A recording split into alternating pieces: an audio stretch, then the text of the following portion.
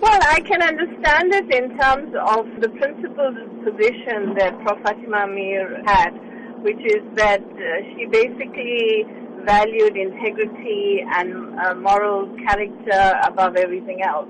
So her refusal to accept it from Jacob Zuma, had she been alive, is something that I think, she would basically have effectively done. She was a woman of great sort of substance, and she was very principled.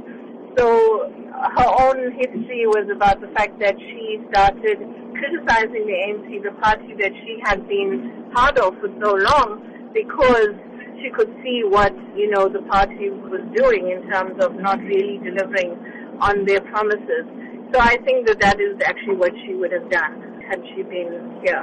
What does this indicate about the disillusionment by stalwarts of the liberation movement with the current leadership?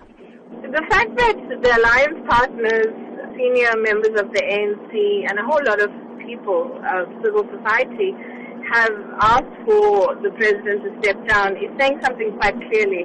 It's saying that effectively they think that by him stepping down, we would move closer to some solutions, given all of the challenges that we currently have.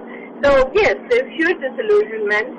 It is not only with the individual person, Jacob Zuma, it is with the ANC as a party that has enabled him to do some of the things that, he's been doing. Now, Prof. Fatima Meer herself stood steadfast against any injustice. What must South Africans draw from this today? I think that the leadership of the ruling party has to take cognizance of what the citizens of South Africa are saying.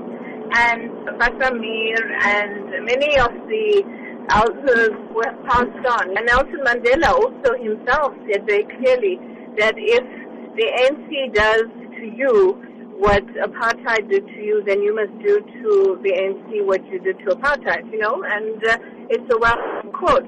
So effectively what he was saying was that hold your party accountable, hold your leadership accountable. Don't let them get away with the kinds of things that they are getting away with. And so that message is very clear, and I think we're seeing it being echoed very loudly today.